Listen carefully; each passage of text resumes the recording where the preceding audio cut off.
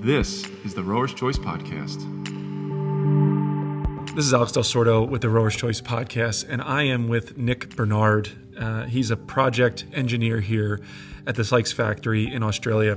We're going to talk about the operation here, what he does on a day-to-day basis, but more specifically, the engineering and the innovation that is put into not only the Sykes boat, but to the new boat that we just launched at Resolute. So you're going to hear a little bit about his background, understand what he does day to day, and it will give you better insight into the decisions that we made behind the change at Resolute. So Nick, thanks for being here. No worries. Thanks for having me. No, I love the Australian accent. I think people are they're gonna want to listen to this just because of the accent.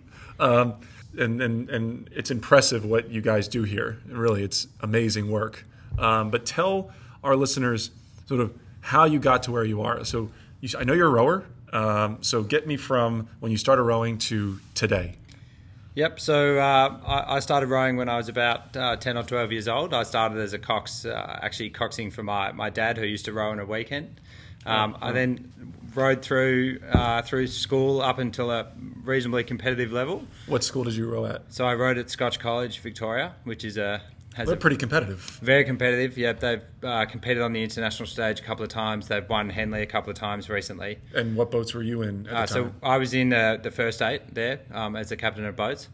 Going from rowing myself, I rowed a little bit after school, but mainly turned my attention to coaching. And I coached at Melbourne Girls Grammar, which is a Melbourne-based private girls' school. I worked my way up through junior and intermediate coaching to become a senior coach there, as well as the boatman. So I looked after all the equipment. Was it all Sykes boats? We were all Sykes boats, yes. And have you rowed in other brands? I have rowed in other brands. I've rowed in Packers, Hudson's. I have rowed in a Felipe single, and obviously in lots of different Sykes boats. So I just want to know. I mean, look, I'm going to put you on the spot. I know you're wearing a Sykes jersey right now, but how does some of the Sykes boats that you rowed compare to the other brands? I mean, is there clear differences? How do you feel about them? Because I've rowed them all, and I have my own, I have my own interests here. But how about? I mean, what do you think? I think in Australia, especially, the Sykes boat has an incredible reputation for standing up to the rigours of the Australian environment. Mm-hmm. It's hard for me, because as an engineer, I feel like I'm quite objective. We have gone into a lot of detail and depth looking at the performance of a whole range of competitors' boats, and we know objectively that our boat outperforms. Our range of boats can outperform a lot of competitors here in Australia. Unfortunately, rowing's quite a subjective game. It is. So we see that not all of our customers agree with us. I mean, that's and how does that make you feel as the engineer? Because with data in front of you and tests, you can prove that the boat here is better. How does that make you feel when you have people tell you, "Oh, no, you're wrong, Mr. Engineer"? Well, look, I think the underlying science is quite complicated and quite technical, and there's a reason why people don't understand it, because even the people who know the most about the sport, they still have very large gaps in their knowledge and what they understand and what they don't. And I'll be the first to admit that I've got plenty of gaps in my understanding of what makes a boat go fast, etc. We try and bridge that gap by as much as possible going out and communicating with customers. I've been on many sales trips with our Australian sales manager trying to... Well, James, right? Yeah, with James, yep. Dealing with customers that have problems with their boats. There could be something as simple as the adjustment of their foot stretcher or the annoyance they have with trying to move the slides. So as the engineer, right? So you go out in these sales meetings and things. Do you immediately then start thinking, how do I improve the boat based on these conversations with people? Yeah, absolutely. Like at any point in time, we're looking at probably 25 different R&D projects on a whole range of different things in the boat. I don't think people knew that. Quite honestly, I don't think people know how many projects are going on at one point here at Sykes, because you just assume that everybody knows what's going on. Exactly. Yeah. I mean, that's wild. I mean, at any given time, 20, 25, and now you're adding Resolute to the mix because you utilize all your skills. But so then you've done coaching, you've gotten yourself to the senior level. When did you start here at Sykes? So while I was coaching, I was studying both a Bachelor of Commerce and a Master's of Mechanical Engineering. And it was through my connection with Sykes from my boatman and my coaching days that I got involved on a quite a technical level. So I was doing a Master's of Mechanical Engineering, as I said, specialising in fluid dynamics. So I did a number of research projects for Sykes, including my year-long graduate research project where we tried to develop a in-the-field way to test the drag coming off a single scull. Wow. So me and two other guys, we essentially built a rig that would allow us to drive a single scull in front of just a coaching launch or a coaching tinny, and the recording systems, I guess, they were able to calculate the amount of resistance that was being faced by the speedboat trying to push this single through the water. And that was done on the river here, just in the at the base of Melbourne. And what was the result? I mean, what were the results from that test? We got the maybe your listeners are aware of a scientist called Valery Kleshnev who runs the BioRow articles and research. He's probably one of the most scientific approaches to rowing research and understanding. He had published some preliminary resistance numbers or drag numbers for single sculls done based on some testing in a drag tank in Russia. We got within 10% of those values and got our system to the point where it was reliable continuously experiment to experiment before we ran out of time. How many boats did you do this on? So we tested three different singles. We tested a Sykes single, Hudson single, and a what we call a race one single here, which is like a tub scull, which gave us a big step in resistance change. So which one outperformed? Look, I'd have to actually go back. I think from the results that we got, the Hudson and the Sykes single we weren't able to determine the difference between them. As I said, it was only a graduate research project with a limited time window. We got the system to be within 10% of accuracy, with the intention that we would further develop the project either as a graduate research project for somebody else or for Sykes to pick up in the future. Unfortunately, with all the other projects that we've had going on, we haven't had a chance to revisit that project. That's really impressive. I didn't know. So you got your job here. How many years have you been at Sykes? So including the research project, this will be my about 4.5 years now. Yep. Wow. So you've been doing this so this is your career. I mean, this is you've been here. So I've been in rowing my whole life, whether it's rowing myself or working as a coach or working as an engineer. So yeah, I've been very much in touch with it for a long time. I think I've interviewed a lot of people at this point. You haven't seen all the interviews yet, but I've interviewed a lot of people, and there's this thing I just keep going on. It's like a calling. Like you had a calling. You knew that this was what you wanted to do, and it's energizing to meet someone who. Outside, I primarily interview coaches and some other people in the industry, but you're an engineer. You've been doing this more than half of your life, and you love every minute of it. I mean, that's really exciting to be a part of and to see. And I feel that you have that here at the shop as well at Sykes. Do you agree that there's people here that just absolutely love what they're doing and come here every day excited and happy? Yeah, absolutely. I mean, you just have to look at Stuart Wilson, who's our general manager, who's been here for longer than I've been alive. And every day he's still out on the floor tinkering with some part or some product, or he's looking at or rigging or That's something, awesome. or he and I are looking at video of how one of our boats is performing and discussing what we could improve, and to see that that happens every day because some customers made a comment to him, and so we might chase the rabbit down the hole, seeing what we can do for a little while. I didn't even think that was the case. I mean, you have how many engineers in that room? 3, 4 of you? Yeah, so it's kind of 3 full-time engineers working in a variety of capacities. I kind of run the R&D side of the engineering, which involves everything from hull design and hydrodynamics to individual components. So name a project that you've done recently for the Sykes boats. Like what's something that you've worked on? So there's a project coming up at the moment that we will be releasing a change to the profile of the aluminium rigger. So that's been an 18-month long research project involving looking all the way back from the original Peach or biomech data that's come out of the AIS. And we built a custom-built rigger testing table, which I saw that. That was impressive. So I would confidently say we're the only boat builder in the world that has a table that can give us the level of knowledge and understanding of how the rigger is moving relative to the boat at any stage through the stroke cycle, which not only gives us a good understanding for how to design new components, but when we do design them, we can then put them on the table and immediately know within 5 or 10 minutes whether they'll stand up to the rigors of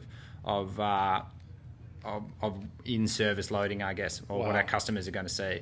Wow, I did see the machine. I did see the new profile. I'm from a person who just really cares about the way things look in a boat. It's fantastic. What you guys have created is impressive. When do you think it's going to be launched? So in the next couple of months, we should see these start to roll out of the Sykes factory. It's as always, they always take longer than you think to get them to market, but we try and launch products in between racing seasons. So we're now in February. So as the racing season rolls down to a close in Australia in March, we'll probably start to implement that into production. So people buying boats for next season will start to see these riggers on their boats.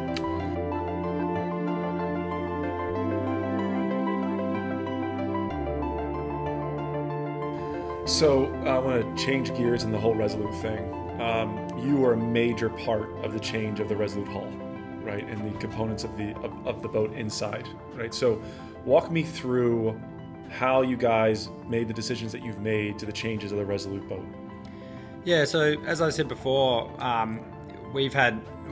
led by Stuart, we've spent a lot of time in the 4 years I've been here and well before I started, playing with all aspects of the way the rowing shell is set up. And so I mean the distance down the boat between the two pins, the height of the rower off the water, the positioning of the stretcher relative to where the pin is, and all of these different things that necessarily customers don't think about. I think a common misconception is that all boats are kind of set up the same. And so you might jump from a Felipe to an Empacher to a Sykes, and regardless of whether the hulls are different, people assume that the cockpit is set out the same because they all look similar within a margin. What they don't realize is there's a lot of fine adjustments in the spacings between where the rower sits relative to where their rigger is, relative to where their stretcher is, and how much spacing there is in between these people, and how the positioning of those rowers longitudinally down the shell can affect the way a boat can run. And we could have a boat that's not performing pretty well, and all we would make is maybe a 10 or a 20 mil adjustment of that rower position in the hull, and all of a sudden we'd be getting like excellent reviews. So we took that kind of long tradition of playing with all of these variables and tried to apply them to the Resolute Midweight 8. So I'm just walk us through some of the changes that you made from the old one to the new one. So the first one we did was we looked at where the rower was sitting relative to the water line, and it's obviously it's well known that if you drop the rower height down and closer to the water, the boat becomes more stable. You've dropped 600 kilos of rower, or 1,500 pounds of rower closer to the water, so the center of gravity of the whole system drops and it makes the boat more stable. But if you get too close, it starts to play with the angles of the biomechanics of where the oar height is relative to the seat and relative to the gate and relative to the water, and you start to change the vertical angles of the oars, which can make it difficult and feel unusual to row. So we know from a long history of Sykes in sweep rowing that we have a specific target that we aim for, and we found that the Resolute boat was not quite on that mark. So the first thing we did was move the rowing height to the Sykes standard. And then we looked at the fore and aft spacing. So how far down the boat are the rowers separated, and tried to bring them in as close as possible to reduce any turning moments on the boat, which hopefully the coxswain will notice that the boat is less likely to steer off the start or something like that. Yeah, that's been our two biggest feedbacks since we've changed, has been the stability of the boat and the coxswain. The coxswains are just saying it turns on a dime, it's a joy to row, joy to be in.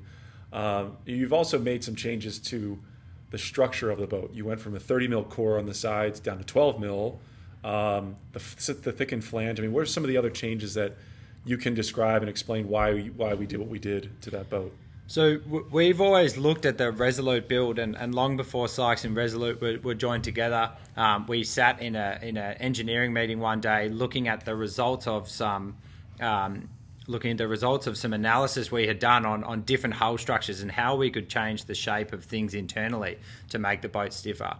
And on the original glance, it looked like the Resolute setup, the old one, was actually going to outperform the way the Sykes boat was built. But as we looked into it in more detail and made the model a little bit more accurate, we actually saw that the flat Sykes deck with the bulkhead setup was actually doing a lot to making the boat a lot stiffer. So, and it also makes the boat simpler from a build perspective. So the first part was, if we flatten the decks out, we can make the build simpler and the build faster, which obviously helps to reduce the cost of the boat, right. Which has obviously been a big factor for Resolute.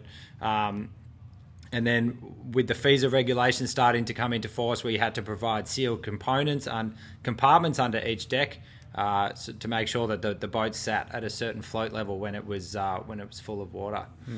We get lots of good feedback on the little stainless steel inserts that we put in our flanges that both protect the paintwork underneath the flange, but also provide a solution to stop the rigger working the holes and making them elongate over time in case somebody doesn't do their rigger up tight enough. Well, I mean, I know from my perspective where I sit, I mean, it's an impressive change in the boat. Now we do another major change is the pre-preg versus the wet layup. Can you explain to the audience from a technical standpoint the differences of a wet layup versus a pre-preg system? Yeah, so it's been this is a long-standing area of discussion here to the relative benefits of the two. At the end of the day, the carbon that goes into the boat is exactly the same, because the amount of fibre that you can put in is pretty strictly governed by how much weight you can add to the boat. And we all know that for an 8, we're trying to get under the 96 kilo FISA limit. So from a technical perspective, there are some benefits from pre-preg production in terms of helping to control variances and other things in the production process that make the boat easier to build, but also it's harder to handle. You've got to keep it frozen and those kind of things. From a customer point of view, I'm not sure that many people will notice the difference or benefit from it one way or the other. It's our job as boat builders to make sure that we control the production processes to make sure that the boat at the end of the day is exactly what the customer wants and what is specified. And if you have very good processes in place, you'll end up with a very similar boat, whether it's in wet layup or in pre-preg. So that's more from an internal, factory management point of view. So you can't always tell the speed of a boat in a computer model. No, right? So absolutely. Are there a lot of things that Sykes does on the water, on the changes that you've made? I mean, do you do a lot of testing, people rowing it and getting those feedbacks before you launch the boat? Yeah, absolutely. I mean, the benefit of being situated where we are is we're close to both the Melbourne and Geelong rowing scenes, and there are people rowing all year round at all levels, from school level, whether we're designing a school training quad or we're designing an elite racing single. We have very close relationships with the Australian Institute of Sport, both the women's and the men's national training centres, and we're often sending boats and components and other things up there for their evaluation. And it's very, very, very important for us, because at the end of the day, we can produce the best technical boat or we can produce the lowest drag boat that on paper goes the fastest, but if people don't find it suitable to row, then we're barking up the wrong tree. So.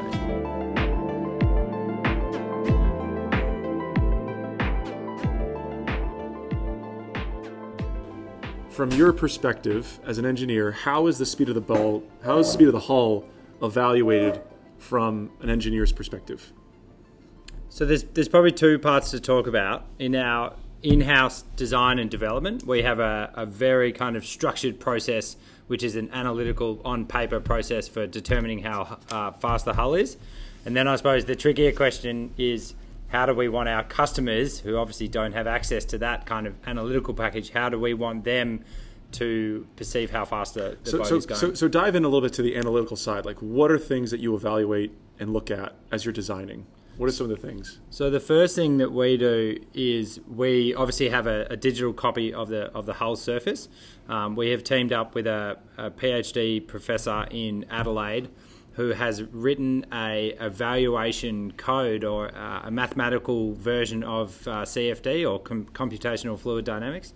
Now, do you think that there's a lot of people that have access to something like this, like other manufacturers, you think have this ability? I have seen some evidence that people have used this professor's work, but unless you work with him, it's particularly hard to understand or to leverage it to your benefit. Because of the nature of how a rowing boat moves and the fact that it's surging up and down, which no other boats really encounter, and the shape of the rowing boat is so different to areas where lots of money have been spent, such as a container ship or maybe a speedboat hull. Mm-hmm. There's very little research out there that people can leverage off. So most of it is done from, even on the expert level, it's just subjective, and time in the industry. They've tweaked little things here and there. They've built the boat, and then they've seen the result. But all of those results have never really been 1 second faster in 5 races in a row. They might. It's really just a subjective look at it. Well, I don't know too many people that have been a coach that have competed at a higher level, and then designed and helped create rowing boats. How has your experience rowing and coaching affected your ability to design a boat with this team here at Sykes? Well, I think the most important part is learning how to communicate what we've done here in the factory and the research we've done to what that means for a coach who's at the coalface, and being able to have having sat in all of those camps. It makes it much easier to communicate the analytical part that we have done and translate that into real-world outcomes. So, for example, last year at the Australian National Coaches Conference, I gave a presentation on how our Schoolboy 8 performed against the benchmark standards, being the Empacher Boys 8, the Hudson Boys 8, and the Philippi Boys 8. We went through and showed the performance of the boat in terms of how much wave drag it created, how much hull drag or skin friction drag, which is the drag created by the water brushing past the hull, and how those two things together, how they were changing as the speed profile of the boat changed. And we looked at a bunch of different analytical, results. But the part that was most interesting to people was how you brought that back to what that meant for coaching. So those results showed us that during the course of the boat speeding up, the stern of the boat will sink by up to 30 or 40 mil. Obviously, these are rough numbers. Mm-hmm. And the bow will lift by 30 or 40 mil as the boat squats. And that's a hydrodynamic reality that you can't get away from. Anyone who tells you that their boat trim's perfectly flat is lying, because essentially what's happening is as the boat is speeding up, it gets to a position where it's trying to climb out of its own bow wave, which is similar to when you take a speedboat and it's trying to come up and onto the plane and skim across the water. Unfortunately, for rowing, we operate right at the point where the boat is trying to climb over this really high bow wave, and it can't get over it. It's equivalent to a plane trying to break through the speed of sound. If any of your listeners have seen photos, you can see a fighter jet passing through and it passes through this big cloud that suddenly appears as it breaks through the speed of sound. It requires a significant amount more energy and power to get over that speed. I think the part that the coaches took away the most was that looking at that is that if you have a bow seat rower who's struggling to get into the water, don't always necessarily think it's the issue of the bow seat rower. The boat's actually lifted by 30 or 40 mil. So if you think about that from the position of their hands, their gait, and where their oar is, all of a sudden their bottom edge has to drop an extra 30 or 40 mil into the water. And the same goes for the stroke seat at the other end.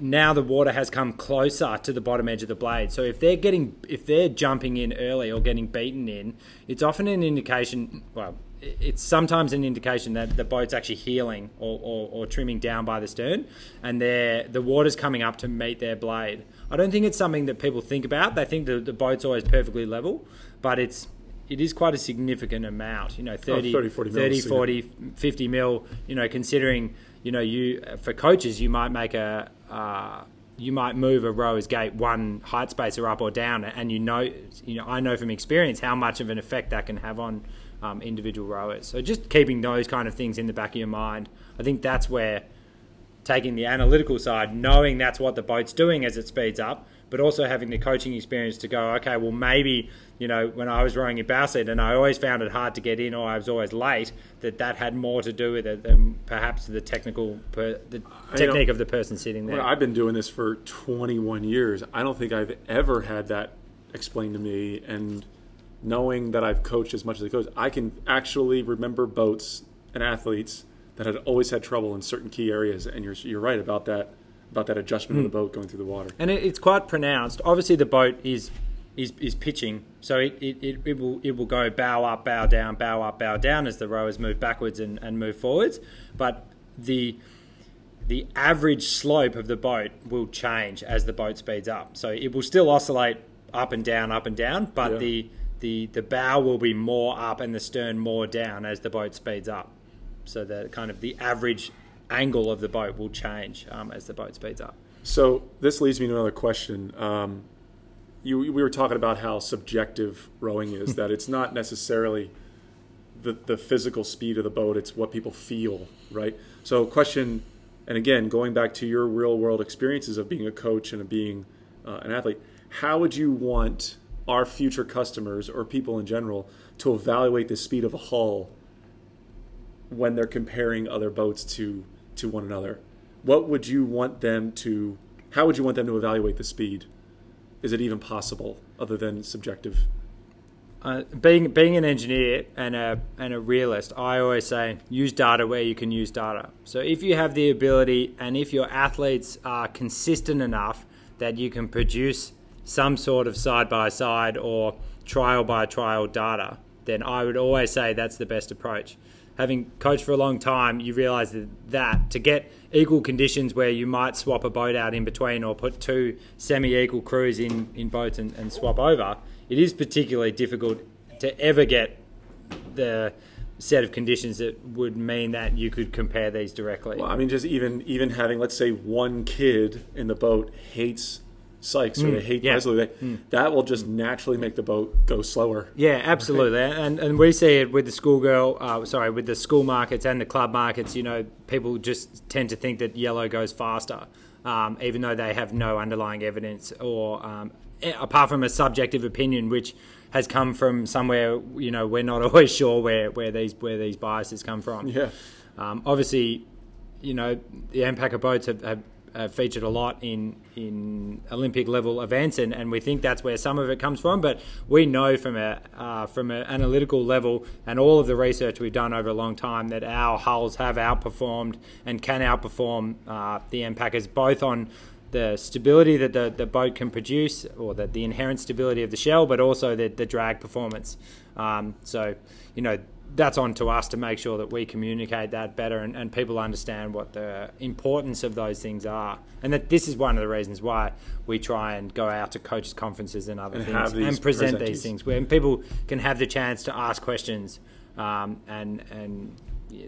so maybe there is no right answer. I mean, maybe no, absolutely not. Yeah. Sure, well, I would love to use data when I can use data, but you're right. It is impossible to set. Even if you did a series of 500-meter pieces, after the third or fourth, you're already tired. Yeah. So anything that you're using at that point is irrelevant. Absolutely. And I think until you get to the Olympic level, the results from seat racing, results from comparative testing, just the individual variances you get within your athletes or conditions or crosswinds or anything can mean that it can throw any results out.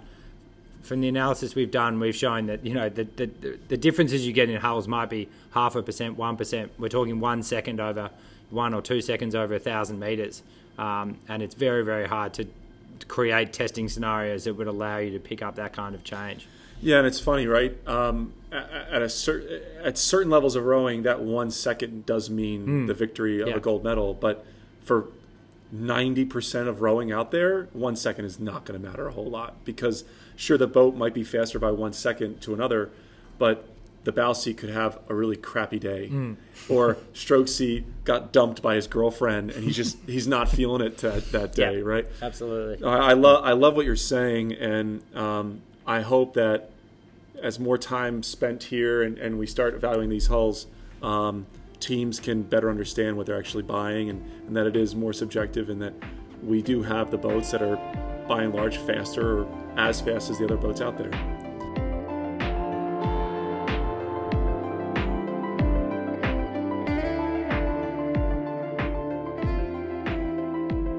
Nick, a consistent conversation I have with coaches, and I think you know where I'm going with this, with stability or comfort, is which is better. Okay, I want to talk about how stability and speed functions within the realm of available boats in the market. Now, you and I are lucky here to see a graph, and I kind of want to explain this to the listeners. Speed is the x-axis, y, and then the x-axis is stability, okay? So we know, and I know this from rowing for many years, that the MPOC and the Philippi are a more stable boat to row, and less stable is the Hudson and even the Resolute. Can you just explain to the people here, listeners, the difference between stability and speed and how this graph functions? Yeah, so what essentially most people in rowing believe that there's a direct trade-off between the speed of the boat and the stability of the boat. And some of that is correct. Mostly the available boats on the market have usually either been very fast-performing hulls if you had the skill or the ability to row them. But for example, Sykes has produced a boat for the last 10 years, which has been, if you've got the ability to row it, it's very good for you, but can be quite unforgiving. And so if your crew doesn't have the skill to row it, it's a nightmare to row. Versus a more stable boat, which has generally been a boat with a flatter bottom. That's generally how people pick it. They look for a big flat bottom or a U shape through the middle of the boat, and use that as an indication that the boat is more stable. What we tried to do in the last round of hull design here at Sykes was that we tried to break the idea that you had to trade speed and stability. So if your listeners could see the graph, up in one corner of the graph at high speed, low stability, we have some boats, and at the other end we've got lower speed in terms of the hulls produce more drag and therefore more resistance, but they have higher stability. And it looks like from the graph, it kind of paints a picture that you have to trade one for the other. We do see hull designs that manage to kind of break that trend and pick up speed with while picking up stability as well, or hold their speed values from a very slimline hull with bad stability and improve on that stability without necessarily increasing lots of drag.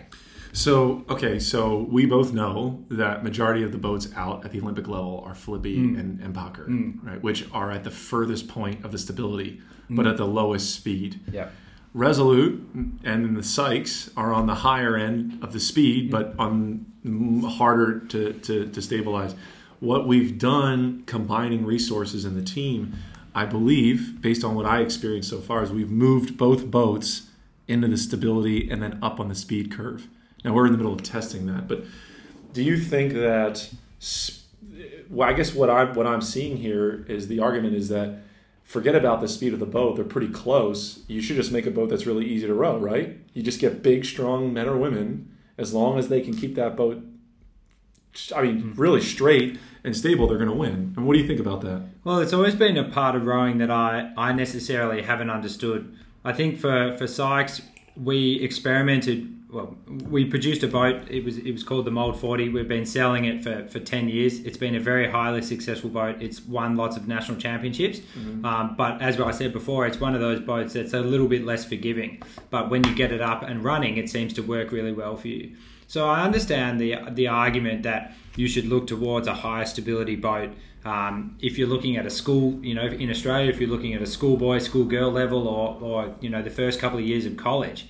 But at the elite level, I haven't quite understood why these programs, the national programs, are still making that sacrifice, because they definitely have rowers that have the capability. And maybe it's a lack of understanding on their end, or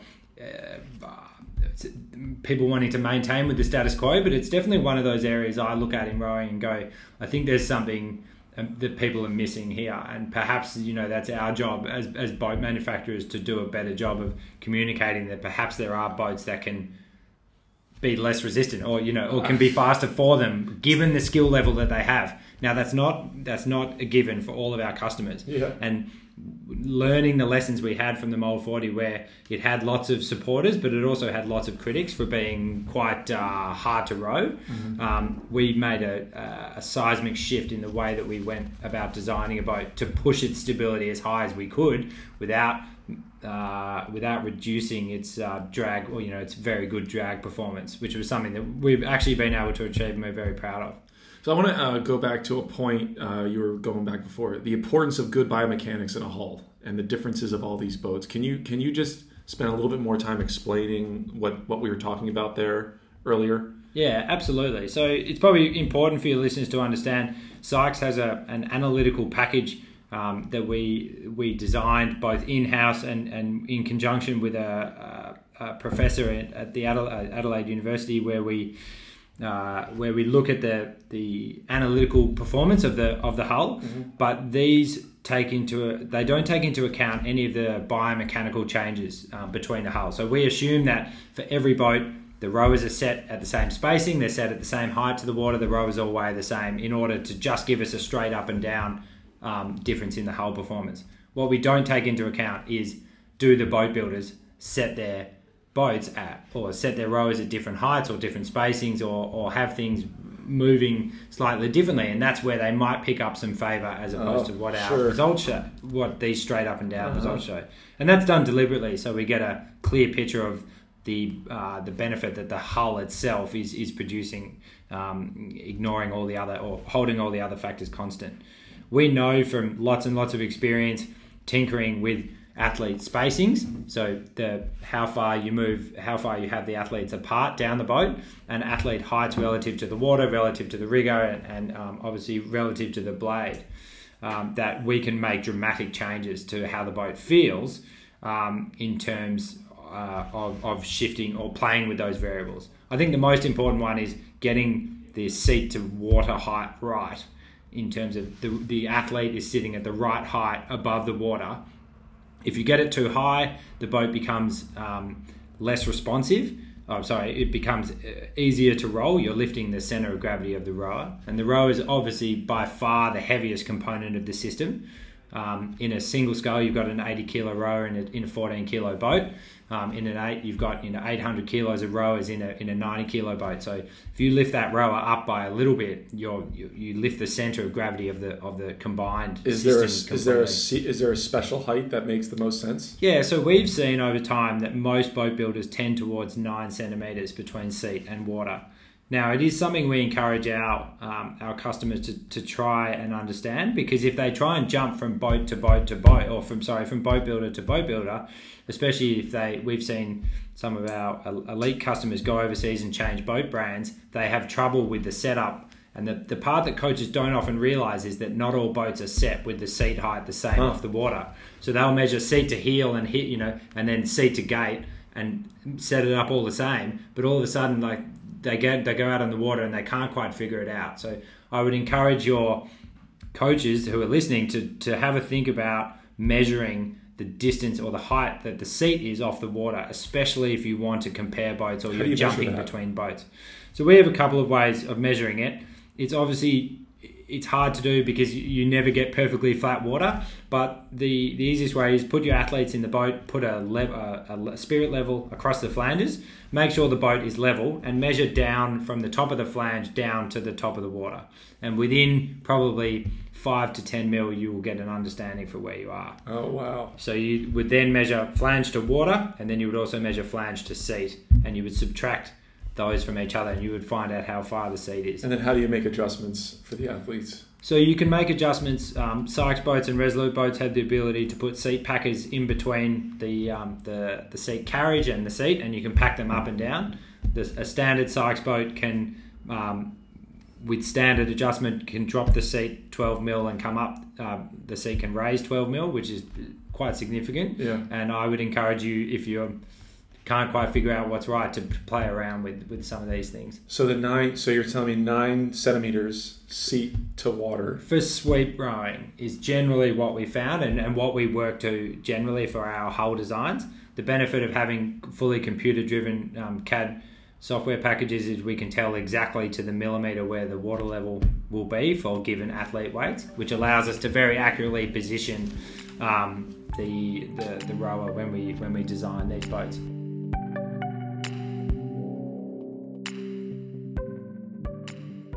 What is the difference in developing a quad, a single, an 8, a pair? What are the differences that you look for in engineering in your design of doing these boats in the different sizes? So the underlying surface design or the shape of the hull is probably very similar through the initial stages. So we are looking for hull shapes that perform well in terms of how much wave drag they produce and how much skin friction drag they're inducing, which is the resistance of the water moving past the hull, as I touched on before. Once we're past the shape of the hull and we're happy with the shape, keeping in mind that different boats, a single or a pair or a quad, their race speeds or their optimum race speeds are quite different. You know, you might see a racing 8, you might perform and try and optimize the hull. For schoolboys in Australia, we would optimize a hull for around 6-minute pace. Mm-hmm. And some hulls that perform well at 6-minute pace won't perform well or won't perform as well at 7-minute pace compared to the other boats that are in that set. So we would look at the world's best times for those boat classes, depending on what boat. We looked at a single scull for the Olympics, and so we found the single scull race times, and we would optimize the single scull to perform best at those race speeds. Mm. But as some of your listeners might know, a boat that performs well at paddling speed relative to another boat, it may be the opposite by the time you get up to race speed. That is the exact message that we get from every Resolute owner. It looks like they're rowing in mud at a 20, but then you get up to race speed and the thing flies. Is the same thing happen at the M40 for Sykes? I mean, is that the same concept? Yeah. So we spoke in the last segment about how the boat dynamically trims down by the stern, or the boat sinks or squats by the stern as the boat picks up speed, regardless of the pitching that's induced by the rowers moving back and forward. And I think Sykes, we try and design the shell so that the athlete position means that the boat is as level as possible in its average position as it approaches race speed. But in order to do that, the boat has to travel nose down at low speed. And I think this is the part that people, they'll look at a boat, see it traveling nose down, or what in Australia is sometimes called porpoising, and they will immediately disregard the boat because it looks like it might be diving into the front.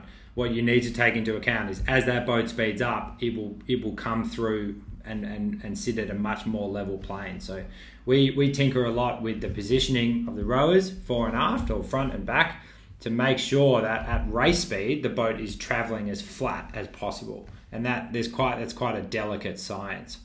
I can imagine. But so then going back to the question, when you develop, you start at the top speeds at the Olympic level, right? And you find, from in terms of the length of the hull, the shape of the hull, and then the mechanics of the interior, you do all your engineering things on your computer, right?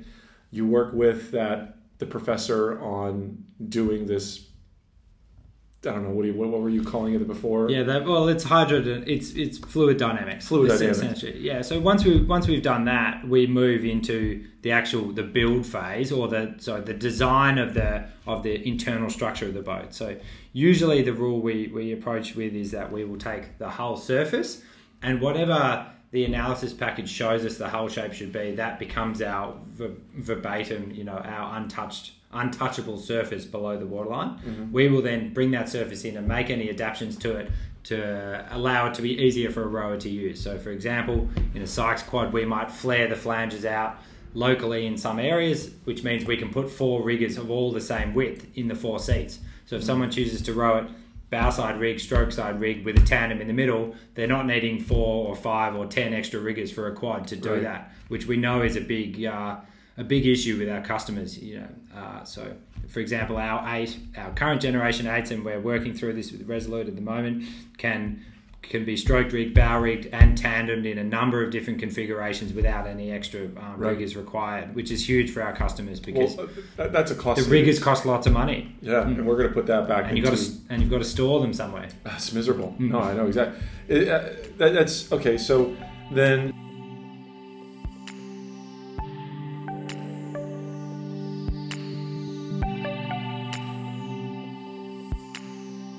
if that's the case, I mean, how are we constantly coming up with better hull designs and better shapes if we've kind of already reached a peak speed? I mean, athletes are not getting that much faster, right? Incremental. What changes go? What other changes are you looking at in these hull designs in these boats? The design of the hull is an ever changing. It is an ever changing. It is an ever changing thing. It's quite subtle. It can be quite hard for people to see a change between two boats, but if you know what you're looking for, you can recognise that the changes are always coming and ever present. I think it's hard. It's the underlying or the shape of the hull. It's not a linear process of design. It's not like, okay, we've got a hull that performs at this level. We want to design a hull that performs at this level. Okay, we'll just go out and do the work.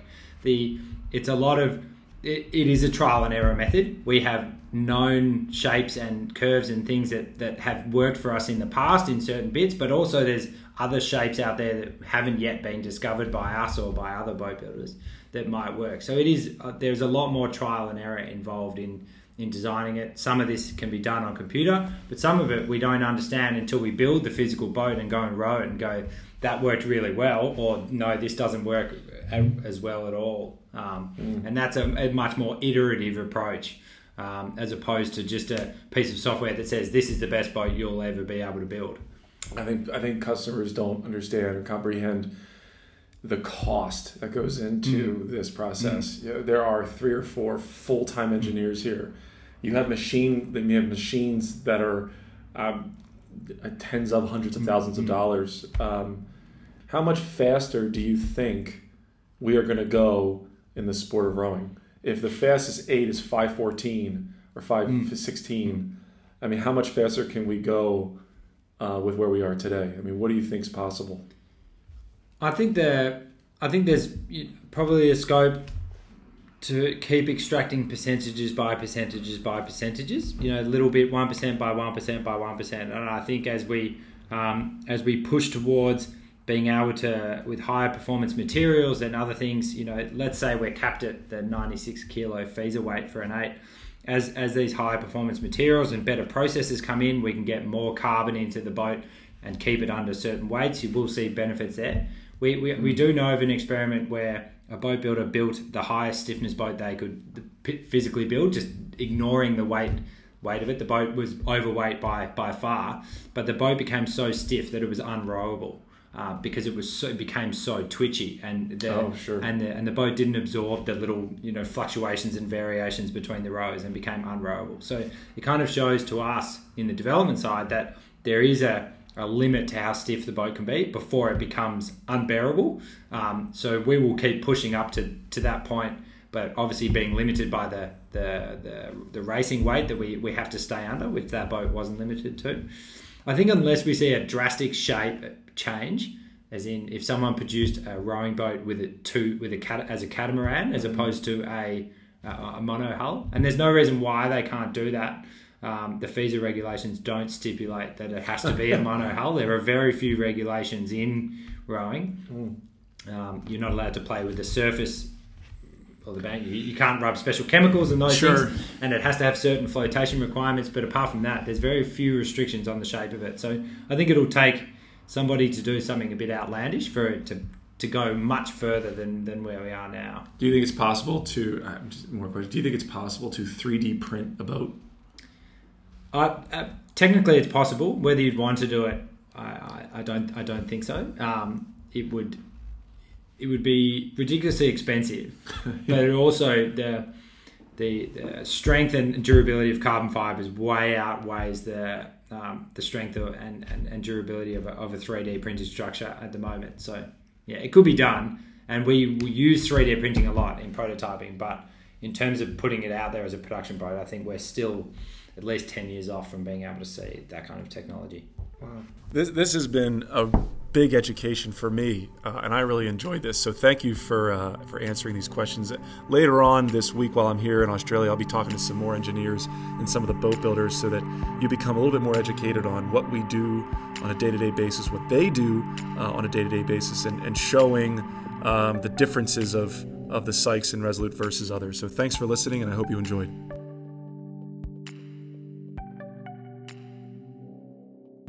This is the Rower's Choice Podcast.